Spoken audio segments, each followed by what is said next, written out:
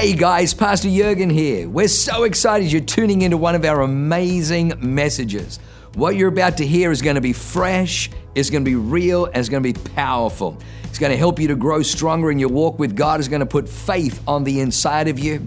It's going to cause you to be able to walk in greater dimensions of blessing and enlargement so that you can be a blessing to other people. Well, lean in, enjoy the word. God bless you. How many people, I know we've had a lot of new people, how many people are here less than 6 months? You've been here less than 6 months. Come on. Welcome. We like to say, welcome home. We are glad that you are here. How many people went and saw Hero this week?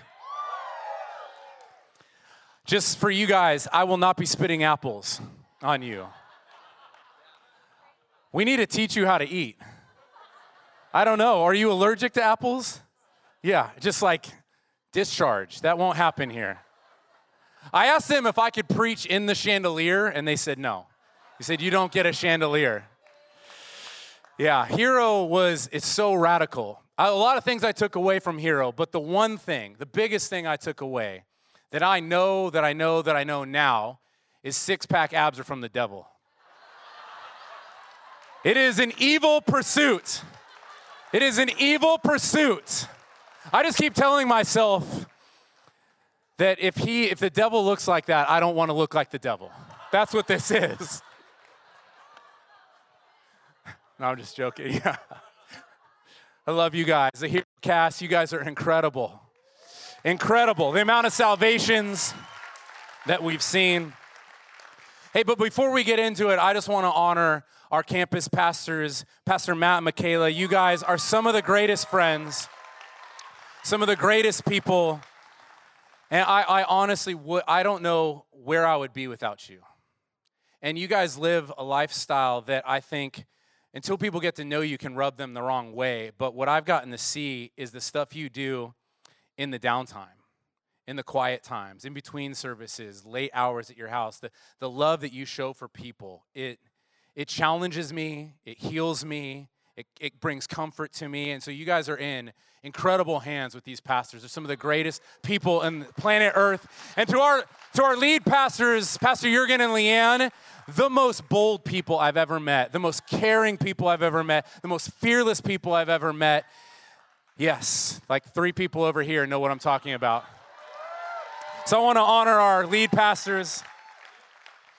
What they're so good about is Pastor Matt and Pastor Jurgen, they're not trying to draw people to them. They're drawing people to Jesus. And they've taught me how to live a powerful life, how to get into the Word, how to not rely on a pastor, but rely on the Word, how to be self-fed, how to be mature, how to be devoted, how to worship. And that's what good leaders are supposed to do. It's not supposed to crumble when they leave. It should be stronger. The next generation that we're raising up should reach things that we never thought possible. And so I'm thankful for leaders that are like that will even make room for a person like me to speak on a stage like this. It's ultimate trust. And so we love you. Thank you. So you know where our church's heart is, because Pastor Matt and Michaela said, hey, following Easter Sunday and following Hero, you're a son of this house, Mike. You got saved here, you got raised here, you've been here over 10 years. Can you share your story? And can you share what this church and what the Bible's done for you? And so it was such an honor for me to be put in that position. I just want to frame it around our church's mission. And it's super simple. We are a church that is fresh, real, and powerful. It's that easy and it's that hard. It's easy to say, it's a great tagline on a website, it's hard to do, and it's hard to live through.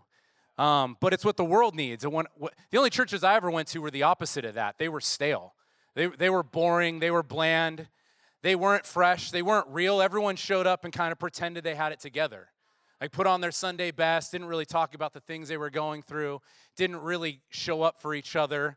And I never really saw anything of strength. I never saw anything powerful. So I'm so thankful that the only church I know is this church. I got saved here 10 years ago. I had never read the Bible. I didn't believe in God. And I had told my girlfriend at the time that I will never go to church. And look at me now. Really what you'll see is that is a recipe. Fresh, real, and powerful is a recipe for real repentance and for real restoration. And that's what I've seen in my life. It wasn't a fake response to Jesus for me. Repentance gets a heavy term. But when I saw real, fresh, powerful church, it let me say, that's the thing I want. I'm going to turn away from the things that I've been pursuing, real repentance, and I'm going to turn towards something fresh, something real, something powerful, and that name is Jesus. And in that, I've had a life of complete restoration. And that's what church should be. A house of transformation needs to be fresh, real, and powerful. So that's who we are. That's what Awaken is about. Honestly, that's not just Awaken. It's not like we have our own version of the Bible. That's the Bible. The Bible is fresh, real, and powerful. The Bible is revival. The Bible is restoration. The Bible is full redemption. Amen? So I'm going to pull into a story in John that shows this in a beautiful way. This is John 4. It's the woman at the well. So we'll start in verse 3. It says, now he, Jesus, not that Jesus, but the real Jesus, Jesus left Judea and went back once more to Galilee. Now, I want you to pick up on this, and we'll go deep into it. But he said, but he had to go through Samaria. For those of you who don't know, the path to Galilee was actually more commonly done around Samaria. It was more direct to go through Samaria, but the Jews would avoid the Samaritans. They would say that, I'm not going to go that way. We're going to actually avoid them. We don't like what they praise. We don't like what they worship. We don't like what they believe. We don't like them as people. We avoid them. We go around them. Jesus goes through them. Jesus goes to them. So he came to a town of Samaria called Sychar, near a plot of ground Jacob had given to his son Joseph. Jacob's well was there, and Jesus, tired as he was from the journey, sat down by the well, and it was about noon. A Samaritan woman came up to draw water and said to Jesus said to her, will you give me a drink? Real quick, what's important to me is that in this story, I get to see Jesus' humanity. I get to see Jesus tired and Jesus thirsty.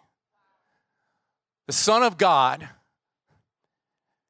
actually understands what I'm going through. I was living a life where I was looking for rest, and I was looking for something to be satisfying, something to be fulfilling. And what helped me respond was that I understood that Jesus knew what I felt like. He wasn't this distant God. He wasn't this God who had no idea what pain was like or what tiredness was like. And so today, as we get around the Word of God, I want you to be reminded that Jesus knows how you can feel in a season of need, a season of tiredness, a season of heavy burden. So the woman comes to him. He says, will you give me a drink? The Samaritan woman, so a couple strikes here for her. She's a woman. It doesn't really go well in this time. Men are actually not even supposed to be teaching or talking or interacting with her. And she's a Samaritan. Her paradigm is that Jews don't like her. Jews hate her. Jews are supposed to avoid her. Her whole life, you'll learn, was one of rejection, especially from men. And so here she is in the middle of the day, which you'll also see is not when you were supposed to get water. She's a woman who's supposed to be going out in community with her girlfriends early in the morning when it's cool. And she's supposed to be getting help, but instead, because of her past, because of her position, she's actually alone in the hottest time of the day. But remember that Jesus had to go there. It's not an accident that Jesus went through Samaria. It's not an accident that he got there at noon. He went to a well to meet a girl who needed to meet him. The Samaritan woman came to draw the water. Jesus said, will you give me a drink? She said to him, you're a Jew. Hold on. I'm a Samaritan woman. How could you ask me for a drink? Jesus answered her, if you knew the gift of God and who it was that asked you for a drink, you would have asked him and he would have given you living water. She says, sir, you don't have anything to draw with. Where would you get this living water? She's starting to argue with him. She's starting to protect herself. She's saying, are you greater than our father Jacob, who gave us the well, who drank from it from himself, also from his sons and his livestock? What you'll learn and what I see in this is the well from Jacob. If you know Jacob, Jacob was a heel grabber. Jacob was a manipulator. Jacob was one who would force things to happen on his own. Jesus is sitting on top of that well that represents self-promotion, manipulation, rejection, suffocation. And he's saying, no, don't drink from that. Drink from this. Drink from me. Don't drink from the thing that continues to leave you thirsty. So she says, sir, who gave you, are you better than Jacob? And Jesus responds in such an incredible way. And this is one of the verses that changed my life. He said, everyone who drinks this water will be thirsty again. And I found that. I wasn't in church, but I found every well that I went to left me thirsty. He said, but whoever drinks the water I give them will never thirst. He's saying, you can go to old wells or you can come to me. He said, indeed, the water I give them will become in them a spring of water welling up to eternal life. I love the woman's response. She's like, sir, give me that water. I'm like, yes, please. I'll take a double. Tall glass of that water. But she doesn't really know what she's saying because he's talking literally, but he's also talking spiritually to her. She says, sir, give me that so I won't get thirsty, so I don't have to keep coming back here. What she's saying is I'm sick of being rejected. Every day I have to wait till every other woman leaves so I don't feel rejected. I have to walk through town by myself, and they go, that's the woman with 5 wives. That's the woman who can't get it right. That's the woman. And I have to be out here in the heat and suffer rejection and humiliation every day. She's like, give me that so I don't have to do that. And in a lot of ways, she's saying, if I could do that, I could just hide again, and I would never have to be in public. But God has so much more for her than that. Now, this response, at first, I used to be like, man, Jesus is sarcastic, which I liked. He's like, go get your husband. Go get your husband and come back. And she says, I have no husband. And he says, you're right when you say that you have no husband. He's like going for the jugular 30 seconds into meeting this girl. Like, we can barely talk about money without offending people. And he's like, I'm going to go after your husbands. I'm going to call out all your mess right now. Just a level set, the word of God should make us uncomfortable. The Bible actually says that it penetrates, it separates. It actually goes in deep to separate truth from lies. So if we're presented from the word of God, from the pulpit, and it makes you uncomfortable, don't go, okay, God, what are you separating? What fantasy, what lie, what myth, what disbelief, what thing are you trying to get me to say, no, don't go there, come to me. That's what the word of God should do. So he says, you're right, you have no husbands. The fact is you've had 5 husbands. Want me to name them? No, he didn't say that. He's actually, the man you have now is not even your husband. And what you have said is quite true. She said, sir, I can see that you're a prophet, trying to change the subject. She starts to, it's like, our ancestors worshiped on this mountain. And she starts to argue. But you claim that the place where we must worship is in Jerusalem. What she's saying is like, I've tried my best. I grew up here. They said this is where I should worship, and you're judging me? You're saying I need to go worship there? And she starts to argue in defense because all she knows from religion and men is rejection. She says, woman, believe me, a time is coming when you will worship the Father neither on this mountain nor in Jerusalem. Your Samaritans worship what you know. We worship what we know, for salvation is from the Jews. Yet a time is coming, and now will come, when true worshipers will worship the Father in spirit and in truth. For they are the kind of worshipers the Father seeks. He's talking to her, and he's like, you even got the principle of worship wrong. I'm here to change worship being about a building or a mountain and about being your heart, about being what you give to me.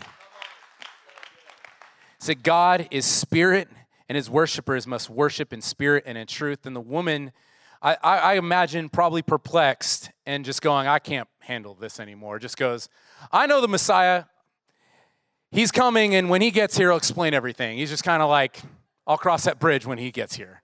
And what's amazing is the first person that Jesus actually reveals himself to as the Messiah is this woman who's overlooked, a foreigner, a stranger, somebody rejected by religion, somebody rejected by men, somebody who already has told in herself that she's not good enough to come to Christ.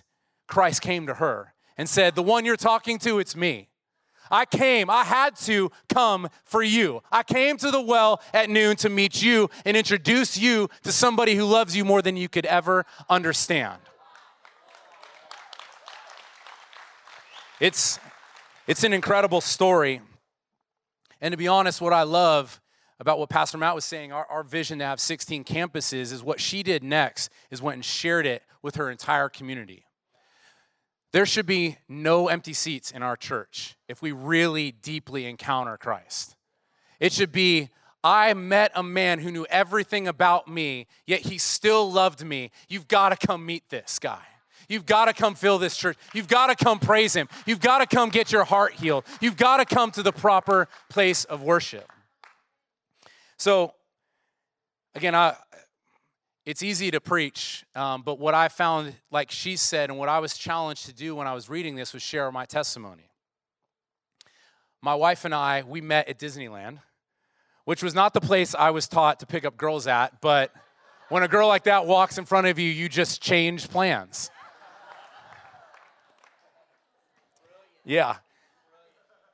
If I was being honest, I was like a train wreck of a 20-year-old. I wore way too much cologne, had a terrible hairstyle, pants this tight, deep V-neck. I thought I was crushing the game, and I was not. And the world had kind of showed me that, like, if you could get into the party game, if you could make some money and get bottle service, that was like heaven on earth. And that's all I knew, because I didn't grow up in church. And I met this woman who grew up in church, who was a pastor's daughter, who was so beautiful and so pure and so different than the woman I had seen. I was like, okay, I need that girl. And I didn't even know I so couldn't handle it, to be honest. But I asked her out in front of her boyfriend. That's a good strategy. Boldness meets stupidity. And, she hadn't been in church for a while, and so we kind of just did what the world said to do. It's like, it's expensive to live in California, move in together. So we started living together, and we lived together for 4 years. Major asterisk to this, she grew up a pastor's daughter. She's waited her whole life, saved her virginity till she gets married. So we're living in the house together, sleeping in a bed together, but not sleeping together. I do not recommend this as a strategy. It's so backwards, I don't even know how to undo how we came up with that. It's like a little bit of the world, a little bit of church, all of the worst of that. Anyways, don't do that. And the tension started to grow. Rachel was starting to be drawn back to God, and she was starting to see that the world didn't have what she needed. And to be honest, I was masquerading as a good boyfriend. I could do romantic things. I could take her on good trips. I could say the right things. But I was such a broken person on the inside because my mom died when I was young. My best friend died right after that. I had some really bad relationships. And what I had started to learn is the well that I drew from was women. The place that I went to feel loved, to feel lovable, to feel good enough was a woman. And largely that just came out of just missing my mom, and it got kind of morphed into this nightclub thing, like if you'll smile at me, I'll settle for that. And so I was much like the woman at the well. I was so thirsty for something. I was so broke and lost, but I just kept coming back to this thing and back to this thing. And Rachel could sense that, but I wasn't being honest with her. I was being unfaithful to her. I would go out to nightclubs and I would go, well, I don't feel happy in my relationship, so she makes me feel happy. So I'll draw to that again. And I continued to do that over and over in my relationships, and I was doing it to this beautiful girl. And eventually, we went to counseling. It's a good place to start.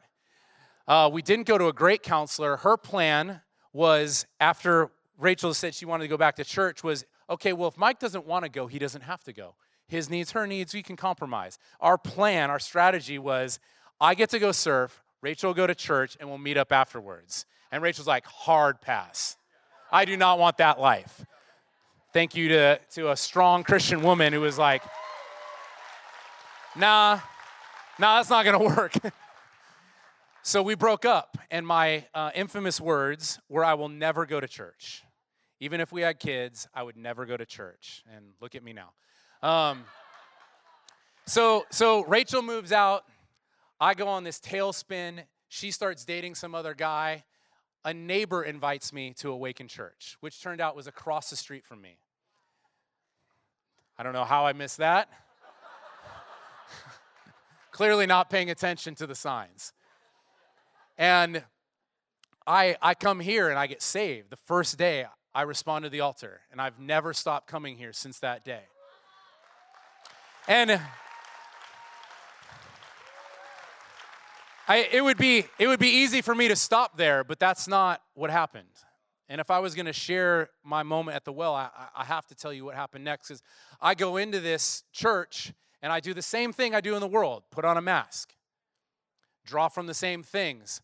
I'm in church 6 months, I got this game figured out. I know how to play this room. And I start hitting Rachel back up. Babe, I got it figured out. Come back and date me. It's like I'm so much better. Still a train wreck. She comes back, rededicates her life. We start hanging out. A lot of people don't know this. In this time, I proposed to Rachel 3 times. The first time, she was so unwilling to meet with me, she said, we have to meet in public. She's like, I do not trust this guy. He's going to what church, where? So we meet out we get coffee, we meet in a park, and I take my mom's wedding ring and propose to her. And she's like, I have a boyfriend. And I'm like, it does not matter, I love you. She's like, I'm not marrying you. You're a disaster. Go back to church. Second time, we took a trip to Cancun. I get some liquid courage. I'm in front of a bunch of strangers. I'm like, what could go wrong here? In the sand, at a club, in front of a bunch of people, I propose to her again. Out to not humiliate me, she says yes. Wakes up the next morning, is like, you're a fool. I'm not marrying you. Third time's a charm. Eventually, I get a little stronger, a little healthier, a little more healed, propose to her again. She finally says yes. Yeah. I say all that to say I still have not changed my source. The cycle is going to repeat itself because I haven't changed the source. Rachel's back. I'm like, oh my God, okay, finally things will be better. I won't feel this hole. I won't feel this thirsty. I won't feel this rejected. I won't feel this lonely. But that's not for her to carry. That's not the well I'm supposed to be drawing from. And so I meet a girl in this church whose husband has just cheated on her. And we start connecting out of desperation and out of loneliness and out of fear and out of rejection and out of drawing from the wrong wells. And I start to, in fantasy, fall in love with this girl too, because I'm so scared that everyone's going to leave me, that I'm actually unlovable. And so if I'm not happy here, maybe it's this girl. So I'm going back to this well. I'm going back to this thing. And we start talking to each other, and she's thinking one thing, and I'm thinking, and this is all the way up until the day of my wedding with Rachel. And I'm getting text messages, and I'm sending text messages, and I'm in church. I have pastors, I have leaders, I have friends, but I'm not willing to talk to them about this because I'm doing the same shallow thing that I did in the world. I'm not going deep. I'm not drawing from healthy things. I'm not leaning on people. And this person who's as broken as me is spinning too. And I'm so terrified that I can't confess anything to anyone. And we show up and we get married, and I'm like, okay, this is it. We go on our honeymoon. This beautiful woman who's waited her whole life for this, to commit herself to a man. We get home from that, and she finds these emails. she finds these text messages of me saying, I love this other girl. And she's already forgiven me once for being unfaithful and come back and trusted me. And now this is a violation on such a different level. And thank God we never physically did anything, but this emotional affair is almost more devastating to a woman who came back to trust me as a husband. And it was so heartbreaking. But for me, that moment was my moment at the well with Christ. He said, you've had that girlfriend and that girlfriend and that girlfriend and that girlfriend and that girlfriend, and you will do this to that girl. You'll wreck her because you have not changed the source. And I learned that to break the cycle, I needed to change the source. To break the cycle, I needed to change the source. I needed to learn how to dig deep into the right wells. And this house, this church, taught me that. And we're going to celebrate our 10-year anniversary this year. And we're going to renew our vows. And I can confidently in victory say, thank God for my wife, but thank God for a church and a community that says you can get through this. And if you give your heart to God, He can heal it, and He can repair it, and He can turn ashes into something beautiful. So going back to this story, what I love is what Jesus asked this girl, what He asked me. He said, give me a drink of water. And yeah, he was thirsty. The Bible says he was thirsty.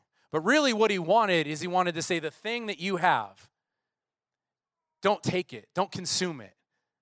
Give it to me. Don't drink from that thing anymore. Do not consume it anymore. He was less about Jesus needing it. It was more about me needing to give it away. And he says, if you'll trust me, if you'll exchange that, I will give you something so you will never thirst again. And that's such a beautiful promise, and that's what I've seen in my life. Complete healing over a porn addiction, complete healing over a broken heart that was continually looking for affirmation from people. And that's the story of our life, is one of restoration and of healing. And that's what a church should be like. That's what a church should feel like. A fresh, real, and powerful church should see people come in broken, create an atmosphere for them to feel safe enough to get healed, and then watch them go bring healing to other people.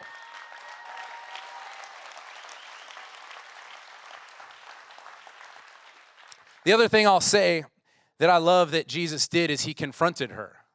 And at first I was like, God, it's so crass and sarcastic, to go straight after her past. But what I see now is actually it was the most beautiful thing He could have done.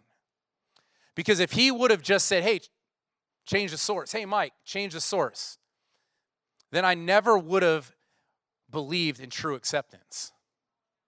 Because everywhere she goes, her religious people go, that's the girl with 5 wives. That's the girl with that's the girl with 5 husbands. That's the girl with 5 husbands. So everyone else knows her mess. So if she comes into church and fakes it, she won't feel real acceptance. She gets real judgment here, but fake acceptance here. So He had to reveal her past so she could understand that He said, I know all of that, and even yet, I still love you and accept you. I needed that. Jesus said to me, Mike, I know all about all your pain and all your brokenness and all your mistakes, and even yet, while you were still that, I loved you. That's what draws us to repentance, is His kindness. She would have rejected herself had He not brought it up. The most loving thing He could have done was addressed her past, so then she could actually accept her position as a daughter. Somebody who felt unlovable needed God to say, I know everything, and yet I still love you. It's the story of the Bible. Amen? The psalmist puts this, David, in such a great way. He says, and I didn't have language for this, but this was what I know now. He said, God, you are my God. Earnestly I seek you. My soul thirsts for you. That's what was happening, is my soul was thirsty. He said, my flesh faints for you in a dry and weary land where there is no water. David's recognizing that the world has nothing that will satisfy. I found in church, one of the things that I found here is how to dig deep, and that there is an important component of wells that we need as a church to establish. And I want to cover 4 wells that I believe that we need to always be digging, always be protecting, and always be leaving behind for the next generation. But there are some keys to a well. This will sound really simple, but if you don't dig it, you get no access. There is some personal responsibility to the depth of your well and to the sources of the things that you're trying to have in your life. It's not for the pastors to necessarily dig every well for you. It's not for you to show up once on a Sunday and go, well, that was deep enough. No, that's not deep enough. We're not called to be shallow, and we're not called to live shallow lives, so you must dig deep into these wells. The other thing that you'll notice in the Bible is the enemy will do whatever he can to cut you off from these wells. They will try to bury the wells. They will try to take you off from that source, and so you need to learn how to protect the wells. And the last thing that you'll see is that as sons of the house, as daughters of the house, it is our job to leave the wells as an inheritance. Our kids will be well-resourced if we protect and dig deep wells for them. So the 4 wells that I've found that I was desperately looking for outside the world that I think we need to draw from in church. The first is the well of community. Doing this Jesus and me thing will not work. That's not scriptural, and it's not effective. The Bible actually says the man who isolates wages war against himself. We are meant to have deep community. And it's really easy, honestly, as a church to slip in the shallow relationships in the lobby, in the parking lot, in Connect Group, and just kind of go through the motions and not go deep. But you have to go deep in community. To have real community, you have to go deep. And again, you will be offended if you do that. Where else, I should say this way. When I care about something deeply, when I give my life over to people, that's an environment where you could be offended. I don't care about a Twitter troll. Some Instagram dude who doesn't even know me, he can say the most offensive stuff and it's not going to offend me. But in a Connect group, if your Connect leader corrects you, of course that's going to hurt. That's somebody you care about. It's somebody who trusted you. But can you protect your well and not let bitterness and offense poison it? Can you trust that they have the best in store for you? That they're seeing something that you don't see? That they're actually trying to get you back to health? That's what the church should be. The church should also be fun. The church should be fun. We need to be real and we need to be fun. If we are the stale, pale, boring, suffocated, dry church, no one's going to want that. No one wants a lame church. We need to be having fun. We need to be the light on a hill. We need to be the most shining thing to the world. The world is looking for deep community. And if we can't get that right, they're going to go find friends somewhere else. We should be the best neighbors. We should be the best friends. We should throw our friends the greatest parties. We should celebrate when they win, not judging, but instead the tendency is to sit back and go, it's not for me. No, we're called to more. We're called to better relationships. I think the bar should be the highest in church of how we are as friends to each other. Amen? Amen. The second well is the well of prosperity. Yep, we will keep saying that word. We will keep talking about prosperity. I don't believe in Yelp. I think Yelp should be shut down. But if you happen to go to Yelp, you'd probably find people complaining that we are a church that talks about prosperity. The problem with that is I cannot find a scripture where God says he's not about you prospering. In fact, the only thing I can find that shall not prosper is a weapon formed against you. That's the only thing he says that shouldn't prosper. He's about fruitfulness. He's about abundance. He's about health. He's about life. He actually says, attached to him, you will bear much fruit. How can I believe a scripture that says I'm blessed in the city and blessed in the country and then go, but I can't be prosperous? Reconcile that for me. How can I prosper in all things but then not believe in prosperity? The enemy is trying to kill the well for you. But here's how you protect the well: generosity. God hates greed. He hates materialism, but he loves generosity. Money won't buy you happiness. It will buy you a jet ski. Try to not be happy on a jet ski. No, I'm just kidding. Money won't buy you happiness, but poverty, being broke, can't buy anything. We will have no influence if we're a broke church. We are called to live a big life, not a just enough for you life. It should be overflowing. The point of a well is not for you. The point of the well is for other people. So it must be deep and it must be overflowing, and the way you do that is through generosity. Honestly, we need more people like Elon Musk that are Christians, though, that says, hold on, you're gonna do that? No, I'll buy it and we'll run it the right way.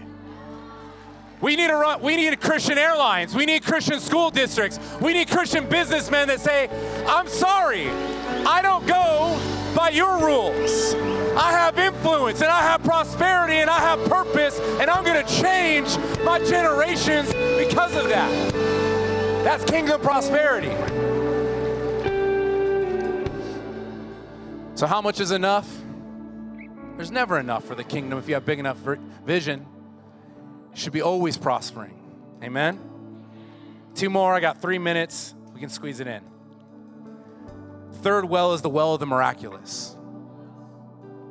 The well of faith. I saw a lot of things not in church. Things that I would say were like magnetic. Things that wanted to draw you to them so you would draw from them.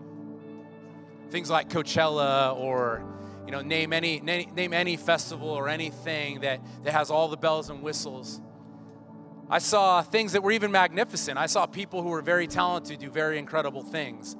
But in this church is where I saw the miraculous. It's where I saw one of our best friends, Evan Lowe, be raised from the dead. We went into this church with his mom and his dad and his wife, and they said, say goodbye to Evan. He'll die tonight. His system is so toxic. His organs are failing so much, he won't make it out of here. And I saw Evan walk out in full strength and in full health because we continued to pray for Evan Lowe to be saved and be fully healed. I've seen some of the most beautiful God stories happen at men's and women's prayer. And so how do you dig into the miraculous? When we say, hey, do you need something to pray for over the Book of Miracles, raise your hands. You're digging a deep well when you're saying, despite the circumstances, I will trust a different report. I will trust in the hope of the world, and I will trust that if Jesus did miracles when he walked here, and he said, we will do greater things, that we will continue to see the miraculous in our city, in our families, in our churches, everywhere we go. If we're gonna be a powerful church, we need the miraculous. We need the miraculous. There's people that need hope. At the river, at our workplace, everywhere we go. And they're gonna be drawn by the signs and wonders of the miraculous. They're gonna hear stories like the Samaritan woman and say, hold on, Jesus, stay here for 2 more days so we can experience your goodness. That's the third well. The fourth well, and I think this is the most important well, is the well of worship. If I've learned anything in this church, it's how to praise and worship God, despite the circumstances. If you go back to John, what I believe what he was asking for her was not for her to give water, but was for her to give her heart. He talked a lot about worship, and he said, you'll learn that what you are gonna worship is from a place of health, a place of a healed heart, a place of a healed life, a place of a healed mind. I've learned in this church, like I said before, how to be self-fed, how to be devoted, but more than anything, how to hear his voice. There can be a lot of noise in my life now, and I'll know clearly the voice of God because I learned how to worship. And I dug deep into that in hard times. Through miscarriage after miscarriage, through fighting through our marriage, through fighting for our dream home, through fighting for friends, fighting for our families. I learned in this church that I desperately need worship. It's not a playlist, it's a lifestyle. I've really discovered that of all the wells, this is the one well you have to go to the most often. In fact, I would say that this is the one thing you need constantly in your life. If you compare the rich young ruler, he had all the religion figured out, and he goes to Jesus and he's like, what else do I need? He's a man of self-reliance. He's a man who really hadn't figured out devotion to Christ. And Jesus says to him, one thing you lack. You lack devotion. You lacked worship. Look at Mary and Martha. Martha's running around full of worry, trying to do performance, trying to do religion, and God says, Martha, you're worried, bothered, anxious about so many things, but only one thing is necessary. Look at what David says in Psalms. This is Psalm 27, and this is the mission statement over our family. It's about the one thing. He said, here's the one thing I crave from God. The one thing I seek above all else. I want the privilege of living with him every moment in his house, finding the sweet loveliness of his face, filled with awe, delighting in his glory and grace. I want to live my life so close to him that he takes pleasure in my every prayer. That's the one thing. Worship healed my heart. And these wells that I'm talking about, what they did is they showed me faith, hope, and love. What I needed was faith, hope, and love. What I was drawing from was really because I needed faith, hope, and love. And I think you'll find that in these wells. I think you'll find it in what God has for you. And as we start to close, the last thing I want to talk about is remember that Jesus said he had to go to Samaria. And that's such a comforting thought to me, that a Savior would exhaust himself and be thirsty to come meet me. He came after the girl at the well. He came after me, and I believe today, on the heels of Resurrection Sunday and Easter, and on the heels of Hero, he's meeting you today, sitting at your well and saying, where will you draw from today? What do you need today? Do you feel rejected? Do you feel tired? Do you feel thirsty? Do you feel unlovable? Do you feel overlooked? If you draw from him today, you will never thirst again. If you draw from him today, you'd have everlasting life. And so I just want you to know that he's not satisfied with 99 people drawing from him and one not. He had to go to Samaria, to the one who didn't even know him. And this morning, he will leave the 99 to come for you. He will go, not the normal path, not the path of the 99. He will go the path directly to you where you're at to find the one who needs to hear from him today. That's his heart for you. And that's his kindness. That's his goodness that should draw us to turn back to him. So with every head bowed, I just want to give you guys the opportunity that I had 10 years ago, which is to change the source, which is to respond to him and draw from him this morning. And so if you want that today, if you want to come back to Christ or respond to God for the first time, I'm going to give you on the count of 3 an opportunity to just raise your hand. And it'll be super simple. You just shoot it up and say, no, I respond. I respond, I want that, I need that. If that's you today, on the count of 3, I want you to raise your hand. 1, 2, 3. Come on, across this room. Hands across this room, come on. Hands in the top, hands in the front, hands in the back, come on. Thank you, Jesus. And give a few more seconds, because there was a moment of hesitation where the woman had a decision to say, is this true? She said, I'll wait till Jesus comes. And Jesus said, no, I'm here today. I'm here right now. I'm here this morning. I'm sitting in front of you. Do you want to raise your hand? Do you want to draw from me? So if that's you, if you're waiting, I say, wait no longer. Respond now. Shoot your hand up. In the mighty name of Jesus, God, we declare your salvation over your people today. Come on. We're going to close out the service real quick. I will invite Pastor Matt up here, but I want to pray for you. Can everybody stand? And we're going to pray together as a church, as a family, but especially those who raise their hands. Just real quick, I want you to repeat after me. Say, Jesus, I love you. I thank you for dying for me, for raising from the dead to give me life. I receive your forgiveness. And today, I draw from you that I would never thirst again, and let my life shine so bright that cities will change because of the goodness of you. In Jesus' name, amen. Wow, what an amazing word. I hope you enjoyed that as much as I did. Hey, listen, for more information about our church, go to www.awakenchurch.com or subscribe to our YouTube channel if you haven't already, and download our app. It is amazing. It is chock full of incredible messages, information about upcoming events, and you can even support our ministry if you feel so inclined. We loved having you with us today. We look forward to seeing you again. God bless you. Live a life that is transformative. Bye for now.